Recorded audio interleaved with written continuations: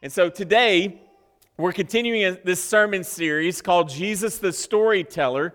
And we're learning a lot about these kind of statements that Jesus is making to these people. And yet, these are not just stories that have this like pithy moral at the end of them, but they are stories that are literally supposed to cause a direct response right then in the lives of the listeners. And it's going to cause two responses. One of these responses is going to draw people near. They're going to be like some of his disciples who were like, man, Jesus, what are you talking about? Like, teach us more, show us more about what you're trying to say about yourself, about the kingdom of God, and about our lives. And yet simultaneously, these stories as well immediately cause others to distance themselves from the person and work of Jesus. And so I fully expect if that happened to Jesus, then it can happen to us as well as we preach and teach, as we pastor, as we shepherd, as we make disciples, as we spread the gospel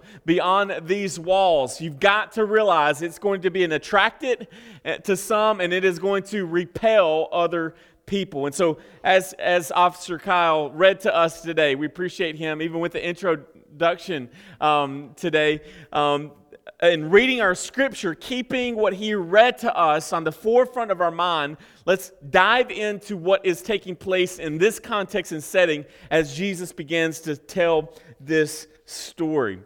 Here, Jesus is speaking to a group of disciples, probably some others who are curious, and also some Pharisees or the religious people, the church people.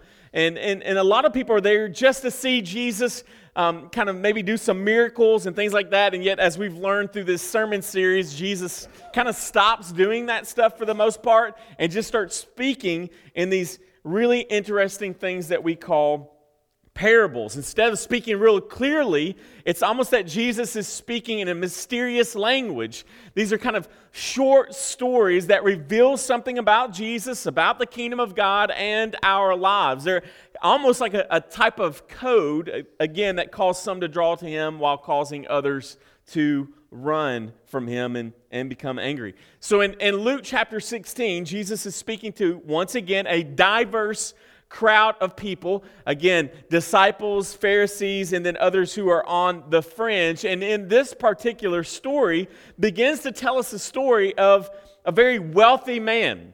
And this wealthy man is so wealthy that he can actually hire someone to take care of his money. It's kind of called a steward or a manager. This employee would have been like his financial advisor. Wouldn't that be nice to have? You just make the money and you can pay somebody else to pay all your bills. That would be pretty awesome deal. This guy would be a CFO, a COO. He would be the second most important person in this rich man's company. He would have been his most trusted of servants. And yet this man is given the responsibility to handle all of this man's wealth, all of his possessions, all of his money, everything the rich man owns. This guy right here is in charge of being the manager of it. So his chief responsibility is distributing that out, making it rain for people, I guess, investing in making the rich man more money. This is his full authority has been given to him to buy, to sell, to purchase, to trade, to invest on behalf of the rich man. But there is a problem, Jesus tells us, doesn't he? And the problem is this. Somehow the rich man comes to know that the manager is wasting, stealing, and being dishonest with the rich man's money. All right? And so to put this in modern terms, this man is stealing from the company. He's embezzling. This is the Enron situation. He's scheming. He's getting rich off of the rich man's money. Last November, The Atlantic posted an article titled this: America's workers are out stealing America's shoplifters. This is what they said. The Global Retail Barometer, an annual report released late last week, revealed that American retail staff steal a lot more from their employers than actual dedicated thieves. Employees Take note, Jack. Employees account for 43%, Mr. York, of revenues that were lost but shouldn't have been, while shoplifters account for 37%. Usually this takes the form of unsupervised sleight of hand at the register, benefiting from purposely canceling transactions that shouldn't be canceled, or issuing unwarranted returns. And it can be accounted for about $18 billion in lost revenue last year in the U.S. alone. I found one stat that said in 2012, it stated that employees would steal $50 billion from U.S. companies that year. $50 billion. The U.S. Chamber of Commerce estimates that 75% of us in this room, if you've been an employee at some time in your life, have stole something. All right? That big pen that you think's real cheap and you take it home, guess what? That's stealing. All right? Any of those sorts of, how many thieves we got in here? All right? Post-it note, thief. All right? Thievery. That's what this is. And 75% of those people have done that, and over half of that 75% do so repeatedly. So how many of you stole 2 pens? You go to hell for that, all right? Jesus died for that, all right? He died on the cross because you stole a big pen. I mean, ridiculous. So when we see this, obviously the issue of stealing from your employer isn't just an ancient one, but it is a current one as well.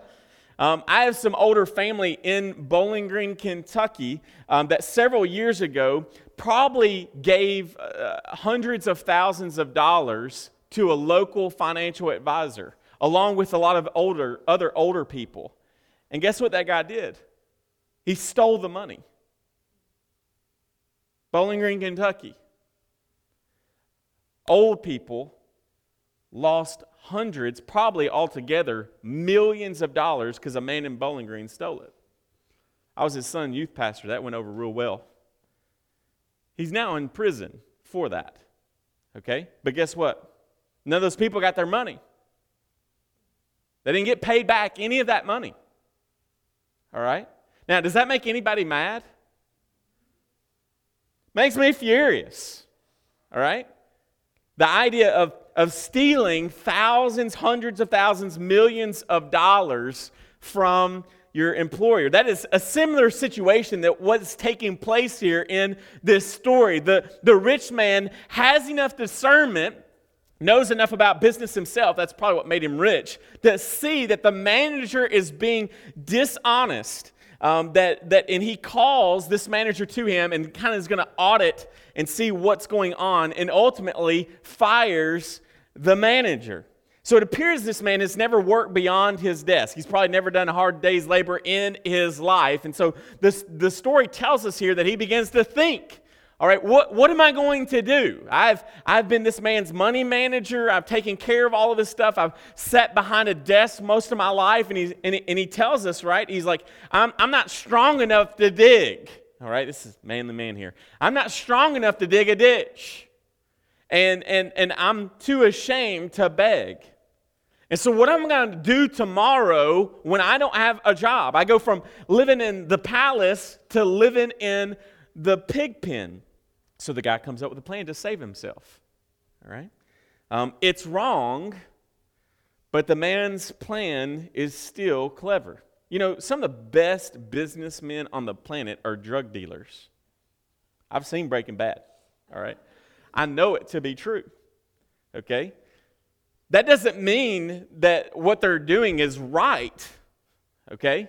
But it doesn't mean that they're not bad business people. They're great business people in a lot of ways. And so this man, he does something clever. He does something smart. He makes a good move for himself, even though what he's going to do here is wrong. So the manager, on the way back he's just gotten fired, on the way back to his office, I guess he calls like his coconut cell phone or something, and he starts calling the clients of this rich man. He starts getting in touch with these clients. Before they find out that he has been fired, this man does something really interesting.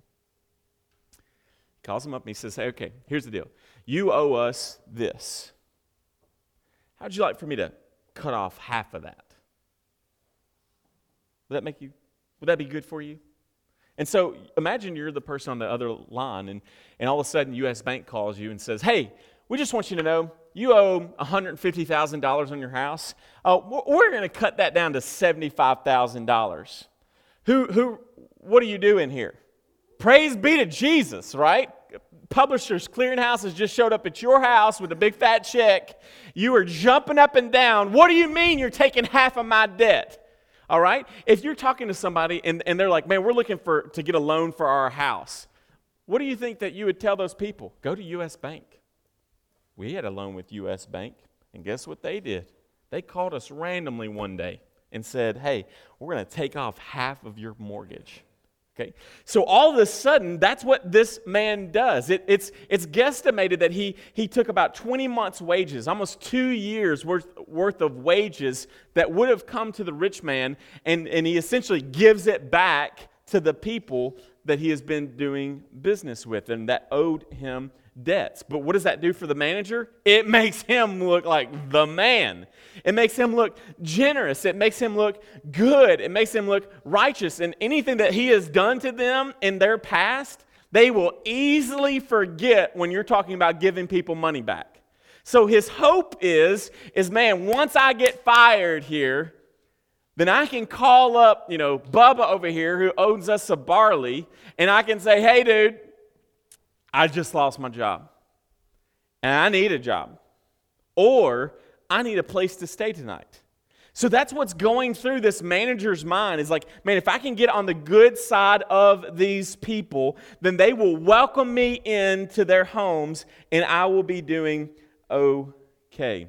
After hearing this, the rich man finds this out, right? He can look at the books, he can tell there's things that we don't see here, but ultimately we can tell by Jesus' story that the rich man finds out what is taking place. And so the rich man, this is where it gets kind of interesting in interpreting, is that the rich man commends the manager. He commends him. He commends him for getting himself out of a mess. All right? Now, this can be extremely difficult, as I said, in translation. I don't think that he's saying, or that the rich man is saying, or that Jesus ultimately is saying, that we should be, it's good that we're dishonest and wicked. All right? Don't believe at all that is what Jesus is saying. He is simply stating that you finally did something to try to secure your future. And though you did something wrong, I can see that at least you're now trying to do something. Finally, you have been shrewd. Finally, you have been a good manager. Now, it was selfish. It was all about you. But I can at least see the good in the midst of the bad. So it's not like the rich man saw this and changed his mind and goes, oh, this manager, he is a great manager. He just made me lose a bunch of money. That's not what's taking place here. However, he's still saying what? That this guy is dishonest, and he still ultimately fires him. Now, Jesus tells a story. Why? As we've said over and over and over again, Jesus is trying to reveal something about himself. He's trying to reveal something about the kingdom of God, and he is trying to reveal something about us. The word manager, also known as the word steward, is used in several different places throughout the Scripture. It's in reference to those who are followers of Jesus. Sometimes we are called, biblically speaking, stewards or managers. We even get this from the book of Genesis. Even before the fall, God creates Adam and Eve, and he tells them to take care of the planet that I've created. Take care of the vegetables. Take care of the plants. Take care of the animals. This is an idea of stewardship. It's an idea of management. Something belongs to God, and he has given it to us, the followers of Jesus, those whom he has saved, a responsibility then to steward what is taking place on this earth and with God's wealth. Paul often calls himself a steward of the faith in the New Testament, or a steward of the mysteries of God, or of the gospel. Peter in 1 Peter chapter 4, verses 9 through 11 says that we are to use the gifts God has given us as stewards of God's grace. So at the very basic level of what it means for you and I who have been saved to be a follower of Jesus is to then, we have a responsibility in our salvation then to steward something. What Jesus is getting at here, what the Bible is ultimately getting at, and something that has been long lost amongst us, especially Western Christians, is this: you own absolutely nothing. Nothing. You have absolutely nothing. However, you're given the responsibility of giving, saving, and investing God's property and God's money. Read with me, Luke 16, 8b through 9 here says this: "For the sons of this world are more shrewd in dealing with their own generation than the sons of light. And I tell you, make friends for yourself by means of unrighteous wealth, so that when it fails, they may receive you into eternal dwellings." See, Jesus continues this explanation to his disciples. And many times in our culture, or the sons of this world is in reference to unbelievers. And what Jesus is saying, he's like, there's something really messed up here amongst those who follow me and believers. And when I compare how they handle their possessions and how they handle money and these sorts of issues, compared how the sons of this world, the unbelievers do a better job. They're better shrewd managers. They're better stewards. When I peer into Christians' lives, I see a discrepancy here. I see an issue with the mismanagement of funds, the mismanagement of doing things. Even, think about guys like Warren Buffett, all right, who is worth bazillions of dollars and still lives in the house I think that his wife and him had when they first got married. Okay, he recently, in the last several years, has given $30 million to the Bill Gates Foundation. And when somebody asked him why he did it, he said, well, there's a lot of ways to get to heaven. What's he saying? By being generous, now he may have been saying that tongue-in-cheek, but he's saying by being generous, I'm being a good man with this funds, okay? When you look at the most wealthiest people in the world, are they believers? We think about the best money managers in the world, are they believers? And so Jesus is saying, man, we need to be more shrewd. Now, we don't need to be sinful in our shrewdness, but we need to be more shrewd as believers, more generous, better with our money and finances and with the things that God has given us, because we realize what the world doesn't realize is that it is all His. Every bit of it is His. The answer to the problem in our lives is not making more money, but is using money that we have to make better, more mature, and more generous uses of the funds that we've been given. Ladies and gentlemen, here's the deal. If you can't control the $20 that's burning a hole in your pocket, you will never be able to control $20 million. I've seen enough entertainment television and true life Hollywood to realize every red country person in Kentucky that is struggling, that wins the Kentucky lottery. Do you follow those stories? Most of them are bankrupt, in prison, or dead. Why? Because they couldn't handle $20. And then they got $20 million or $565 million. And every relative somebody has gotten on those ancestor, where you find out your heritage, and you've got relatives from England calling you, wanting money. This is extremely difficult. It's extremely sad. The answer is not getting more money, but it is using the money and possessions that God has given you to bless and to be generous toward others. It's like the great theologian P. Diddy once said, I don't know what they want from me, but it's like the more money we come across, the more problems we see. More money, more problems. Okay? We don't need more money. We need more wisdom in the money that we have been given.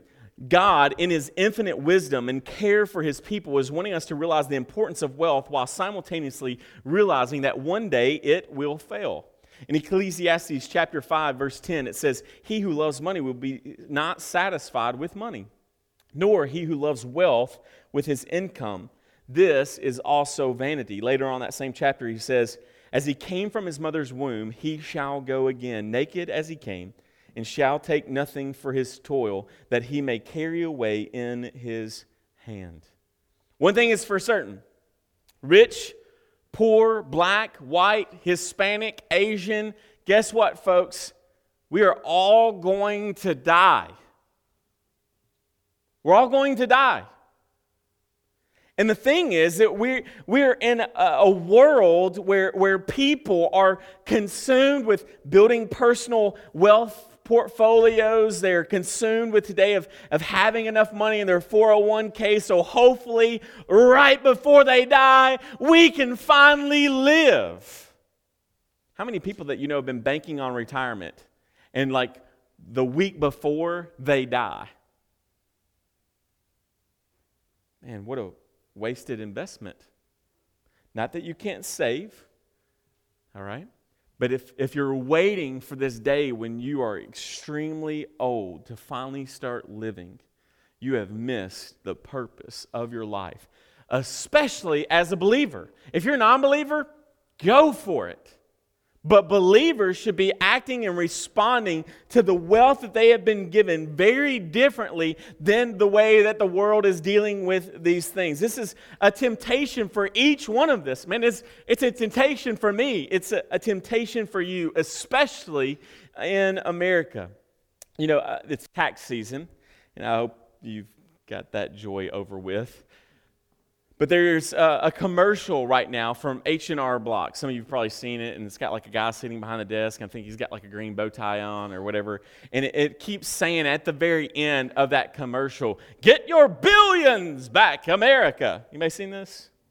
Well, Ava has heard this, and it's almost become a cuss word at our house. Because she just walks around the house. I'm telling you, she wakes up in the middle of her sleep. "Get your billions back, America. Get your billions back." I mean, every time we watch TV and she's like, I'm like fast forwarding through the DVR or whatever to get to the show. And Ava's like, no, this is my favorite commercial. "Get your billion." And she tries to do this big beat voice. "Get your billion back, America." I mean, it's cute the first time. All right? That's what quickly happens.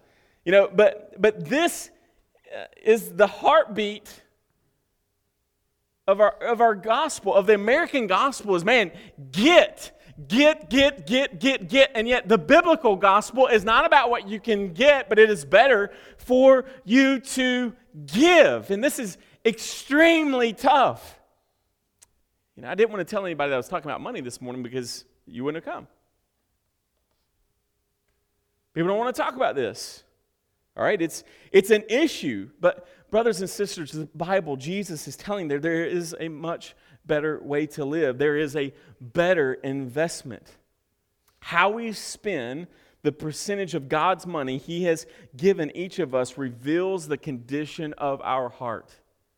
Please, write it down, think about it, meditate upon it. For some of us, God is going to give, I hope that God makes some of you millionaires. Majority of us are never going to be that.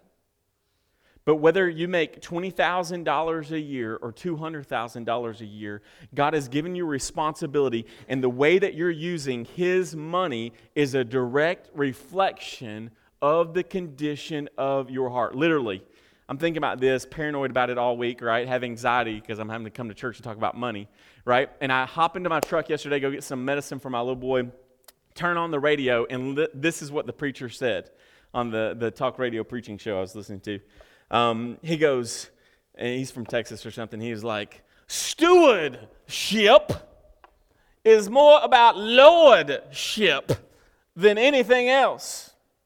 What's he getting at?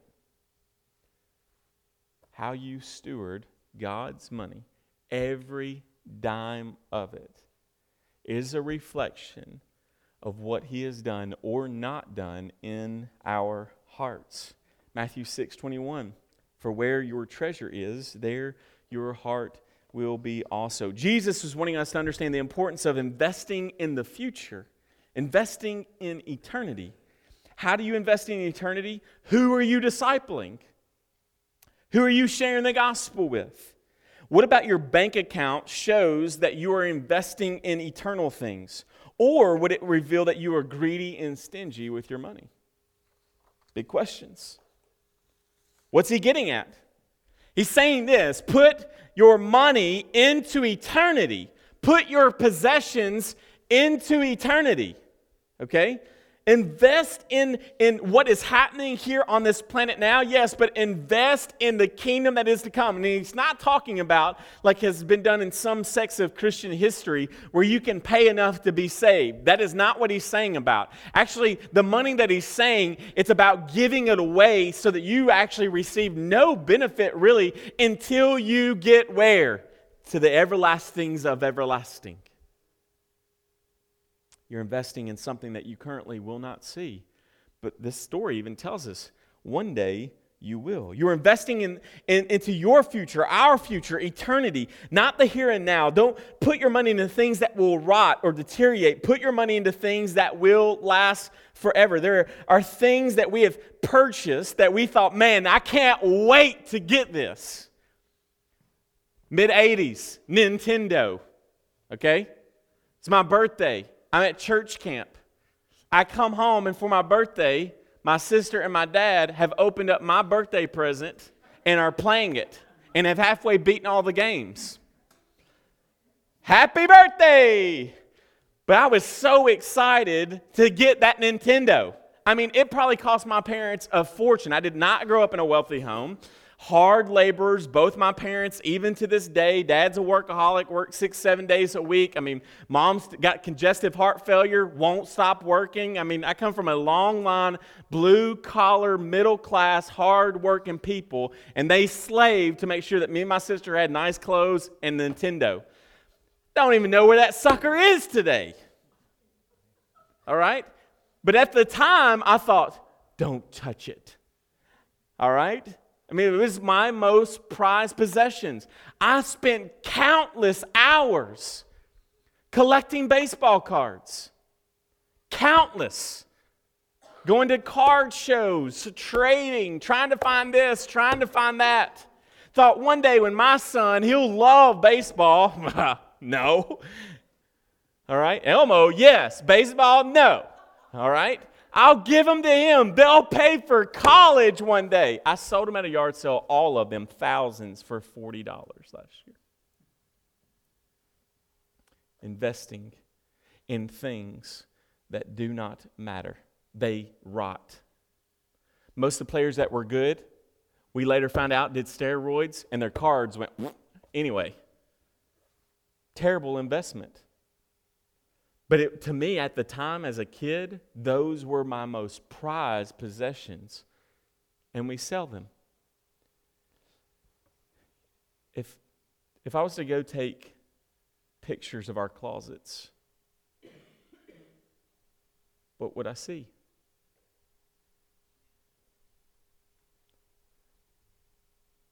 I have an addiction to coats. I can't tell you how many jackets I have. And coats. How foolish would I look come in here wearing all of them? You can only wear one at a time. Now some of I've had it for 10 or 15 years. That makes it okay. Shoes. Only can wear 2 at a time unless you got 3 legs. That's 3.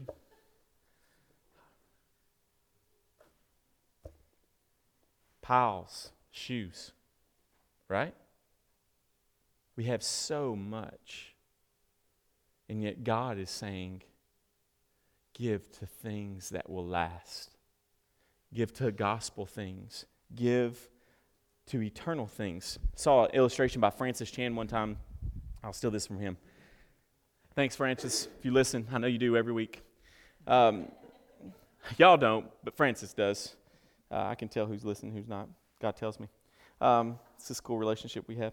All right, so let's say for a moment that this rope, all wadded up there at the end, it keeps going and going and going and going and going. It represents eternity, right?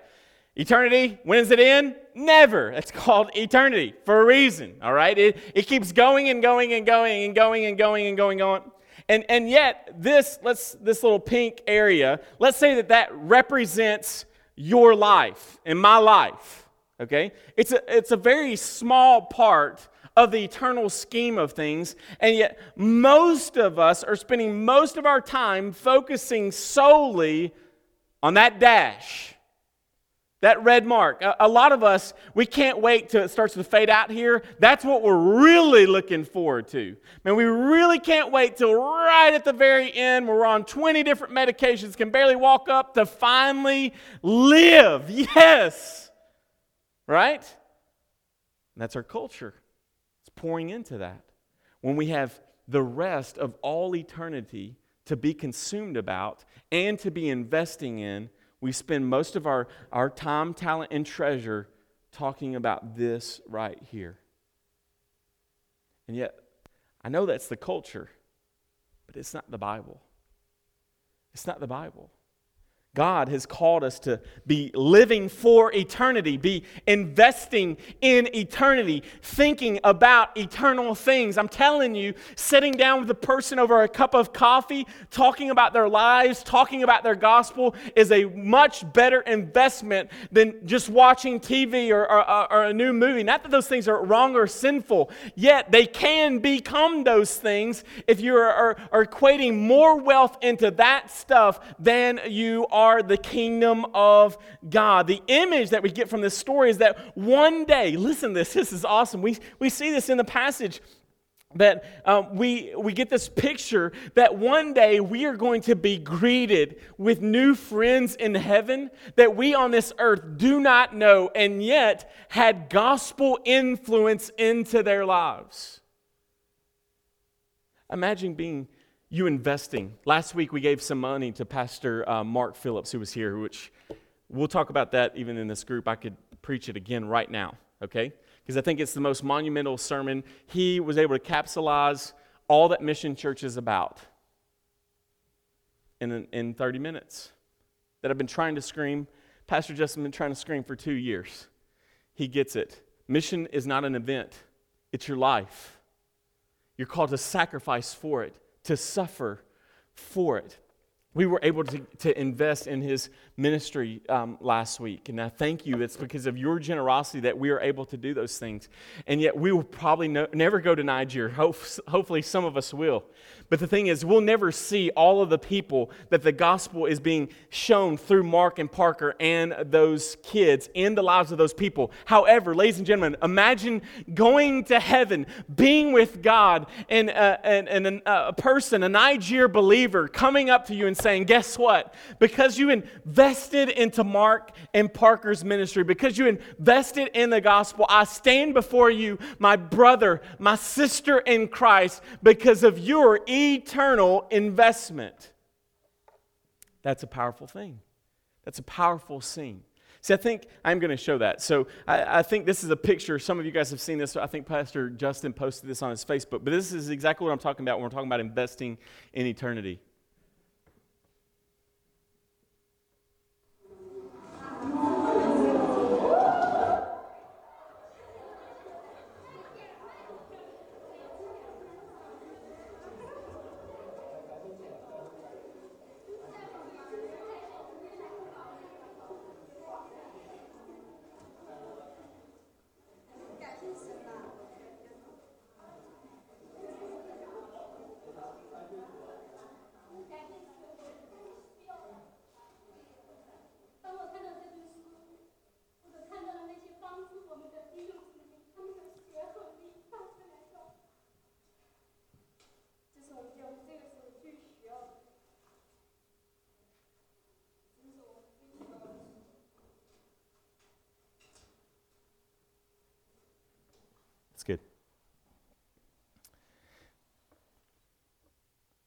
That's investing in the future. That's a group of Chinese teenagers in predominantly a closed area of China. It's pretty much closed off to the gospel. These are probably embezzled Bibles. We have 30 of them, 50 of them. You've got 4 apps of them, every version that you want. These people can't get it, and they're given it, and see how they respond. That's investing in eternity. Spreading wealth into eternal things. Put your money into ministry that will change people forever. And when you pass from this life into the next, we will experience true and better relationships. That's what he's ultimately getting at. Think about this. Not just this minimum, but giving extravagantly, generously, sacrificially to your local church and to other ministries. Even amongst those who claim to be followers of Jesus have a difficult time talking about money or giving money in a sacrificial way. Why? And what does this reveal about us? Jesus isn't going to just talk about a truth. He's trying to get to the truth behind the truth. He's not just going to polish the fruit on our lives. He wants to know what is the deeply rooted issues that are taking place. I once heard that the last thing that is saved in all of us is our bank accounts. People who claim salvation, who claim to know and to follow Jesus, can be the most greediest people in the world. Jesus is calling us to repentance. He is calling us to give. He is calling us to be prodigal in our giving, realizing that they are not just giving toward today, but that we are giving toward eternity. Over the past 14 years of being in ministry, man, I've heard all sorts of things inside and outside of the church that kind of reveal our hearts and statements that people make, like this one. I go to a big church, so I don't need to give. Others will give. I'm not going to give to the church so that the pastor can live better than me. Heard that one a lot. I don't trust the leadership. I don't like the decisions that they're making in regards to money. So I'm going to do one of two things. One, I'm going to start withholding my money. 2, I'm going to leave.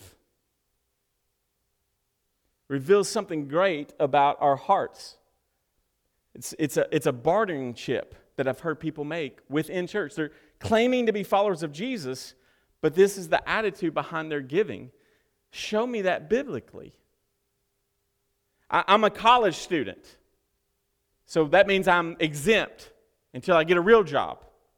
All right? Or I don't make enough money to give to these things. Or the most common one is all the church ever talks about is what?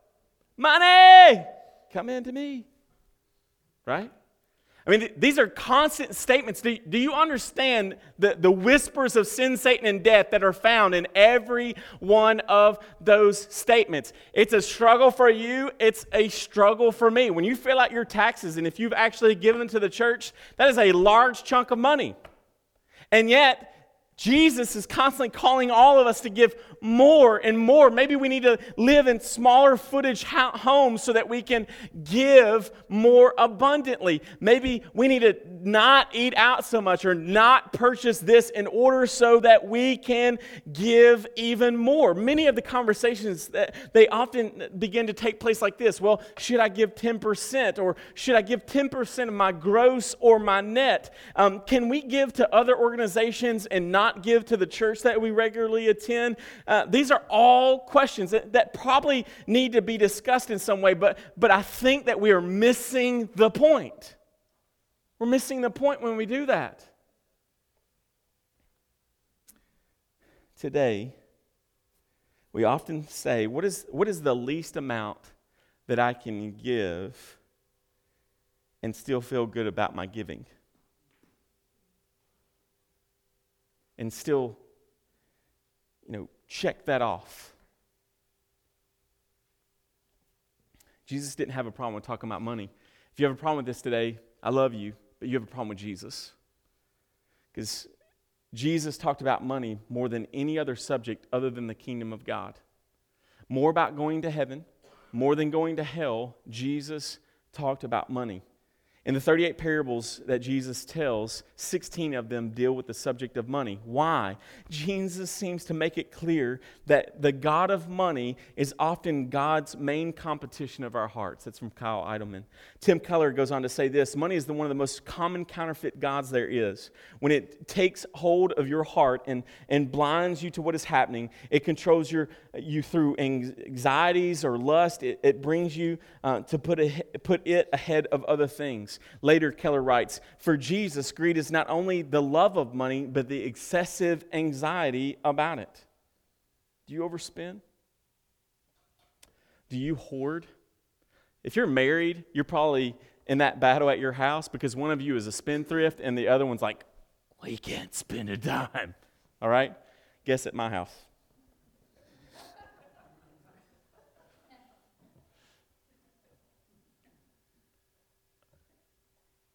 Reveals our hearts. Did you understand, though, that what Jesus is getting is that both of those can be sinful? The overspender and the hoarder. Because we're called to give faithfully and fruitfully. So if you're overspending, then you go, man, I can't give. But man, I got 20 coats at my house. And that's me, right?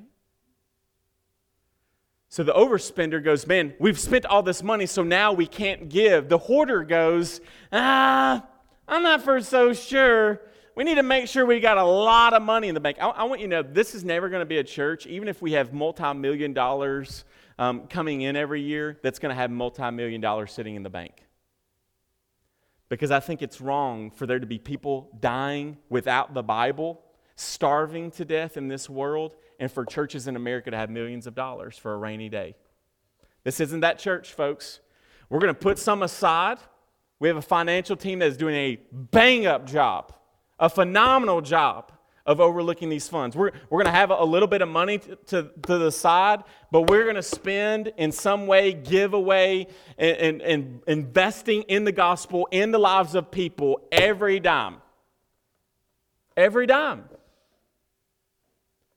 That's what we're asking you to be generous. We want to be generous as well, and we want to be fruitful in our giving. Do you work to the point to where your quiet times, prayer times, family, and church family suffer? Write that one down, fellow workaholics. Even if you call it ministry. If these things are suffering because you always got to be at work and you think that your business will fall apart because you're not there, something's wrong.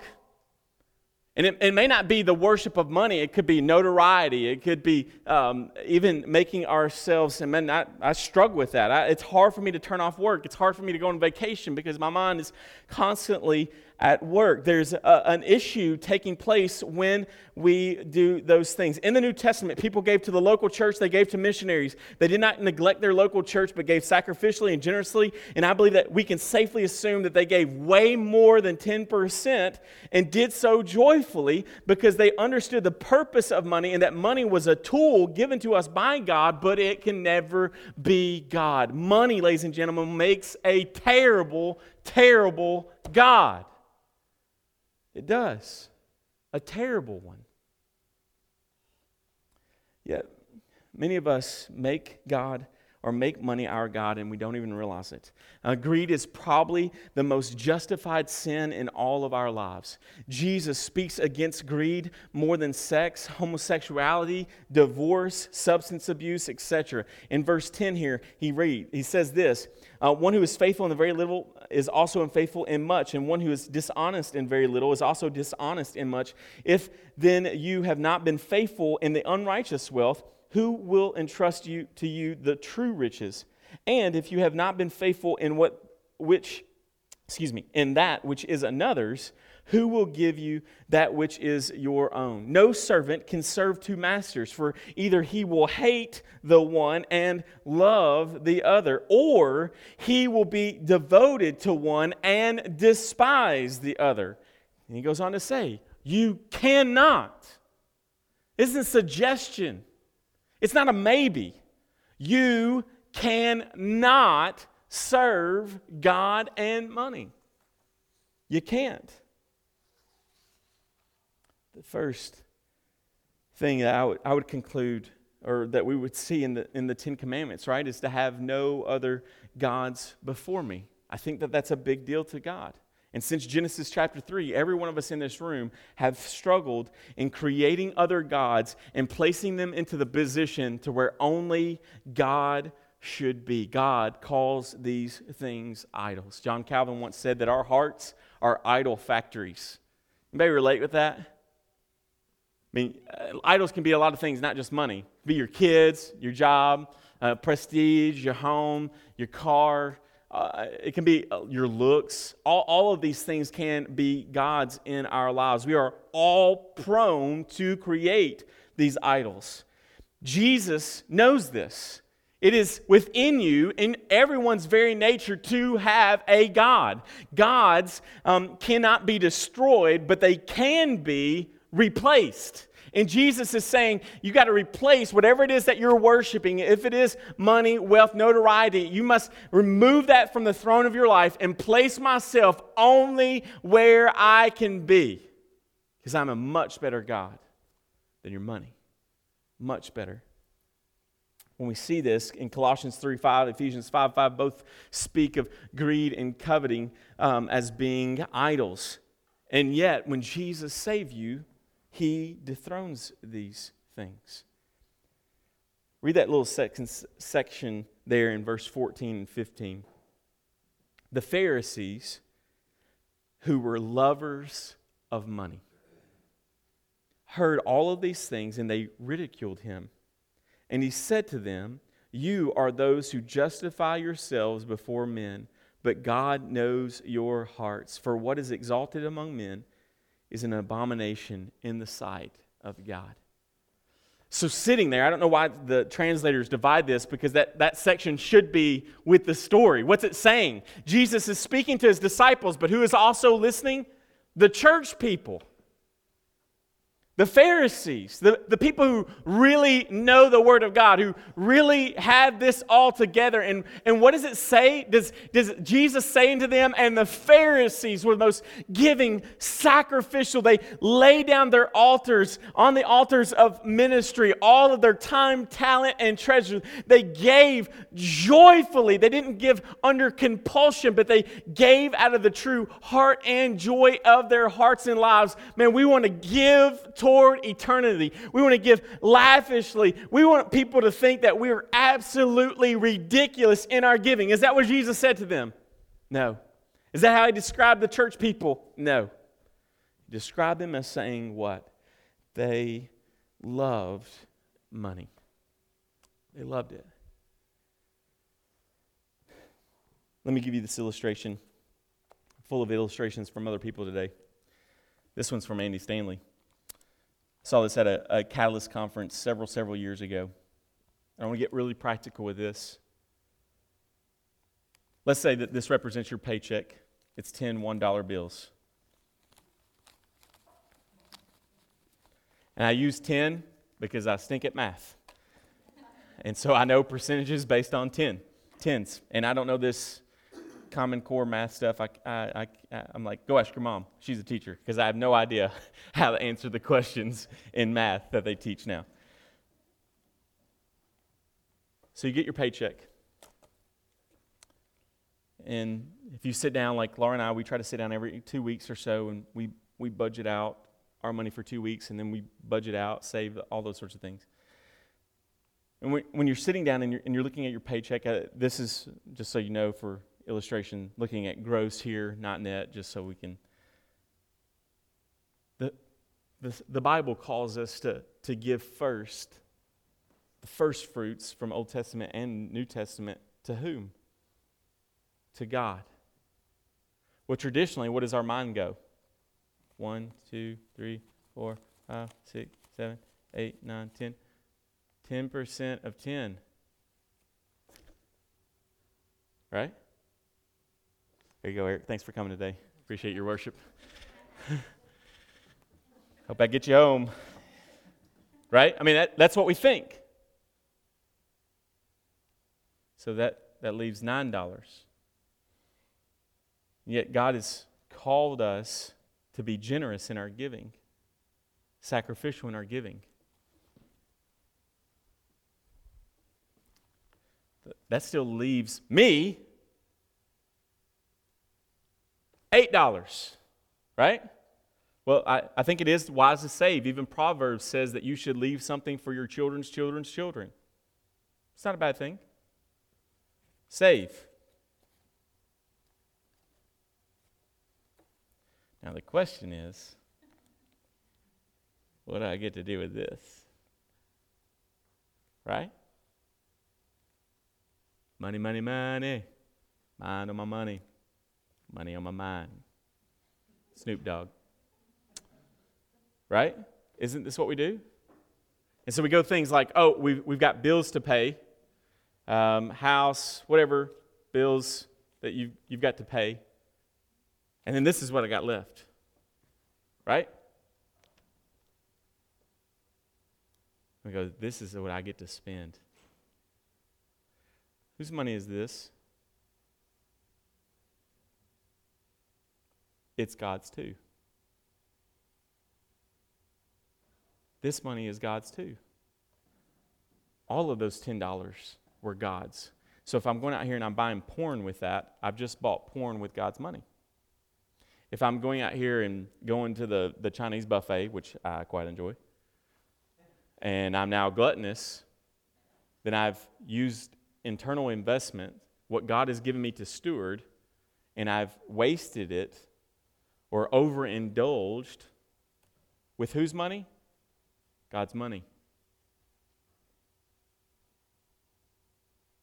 That's how it practically plays out.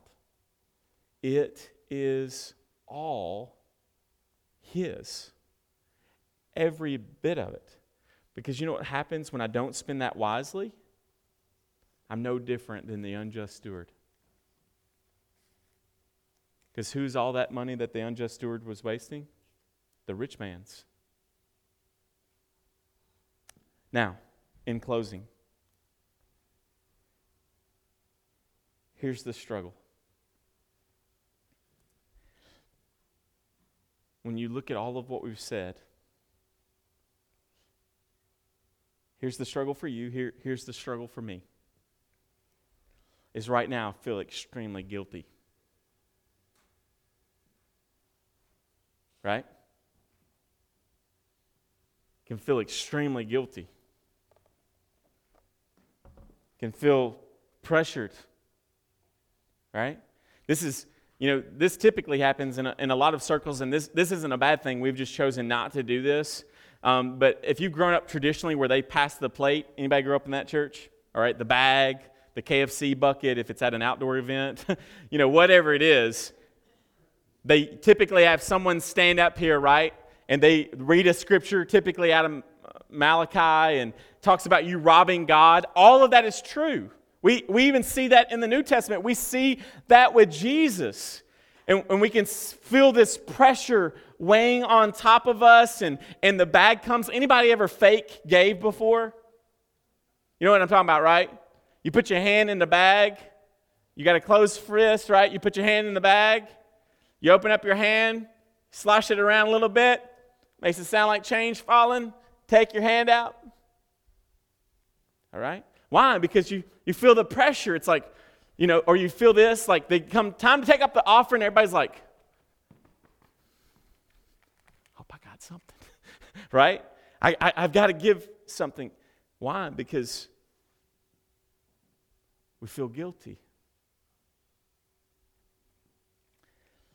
Though all of the things that I believe today, and please address me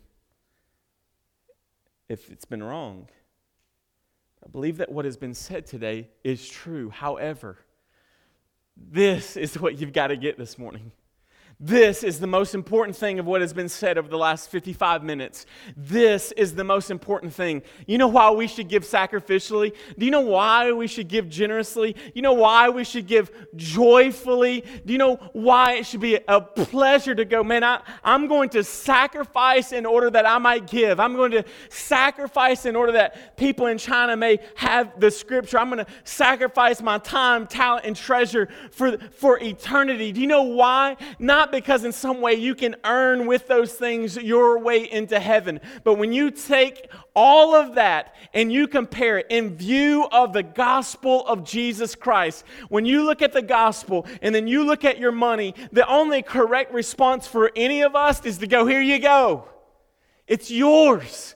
It's all yours. I can't buy my way, but I realize you are God and I am not. And because of that, I sacrificially, everything that is within me, I lay down my time. I lay down my talents. I lay down my treasures. And I give an abundant amount. I give generously to whomever I can give to for the sake of the kingdom of God. Lord, I am pleased. My gift is puny compared to what you have given me or us. In 2 Corinthians 8:9 it says, for you know the grace of our Lord Jesus Christ, that though he was rich, yet for your sake became poor, so that in or by his poverty you may become rich. Idols can be destroyed, but they can be replaced. Mission, we must learn to be a place where our idols with the person replace our idols with the person and work of Jesus. We must be willing to lay down our desires, our time, our talents, our treasure in seeking God for a greater reward, an eternal reward, instead of earthly one. Jesus laid down his eternal wealth to give us eternal life. Once realizing this, the only proper response is to give generously toward eternity. This is the beauty of why we should give. This is the desire of why we should give. It shouldn't freak us out to talk about money unless we're guilty of using God's money in a poor way. It should be, this is the kind of congregation I want us to be. I want us to be a generous congregation, even if it doesn't make sense sometimes. I think we should be good stewards. We should, be good managers. We can all fall into the trap of unwisely using money, and yet God is calling us to invest in something much greater than all of us, and that is the kingdom of God. And one day, when he comes back and he sets this place anew, we're going to meet person after person after person whom we did not know on this place as it is right now, who were radically and eternally moved by the gospel of Jesus Christ and how we eternally invested in that gospel with our time, talent, and treasure for the sake of the glory of God and for the good of his people. That's something worth giving to. That is awesome. At the end of the day, we don't want to be guilt givers. Man, if you're feeling guilty today, and this is dangerous, I get it, don't give. If you're a guest, Eric, don't give. All right? Don't give. If you don't trust me, don't give. But ask yourself why. Because, I don't want you to be a guilt giver. And I don't think God wants your money. Guess what? He owns 1,000 cattle on 1,000 hills. Like, you can't get any more wealthier than Jesus is. He owns it all. Like, he's like the dragon, the Smog in The Hobbit. Like, he's got a lot more gold than that lizard does. Okay? He's got infinite amounts of wealth. And so, if in sin, Satan, and death, you're feeling guilty today, or you don't trust your pastors, or blah, blah, whatever it is, don't give. Because, I truly mean that. I don't want to guilt anybody into giving. My desire is that we will become, as I was talking to the Llewellyns yesterday at our D3 thing, that we would become to realize who God is so much that when we compare all other things to who he says that he is, it is, as Paul says, he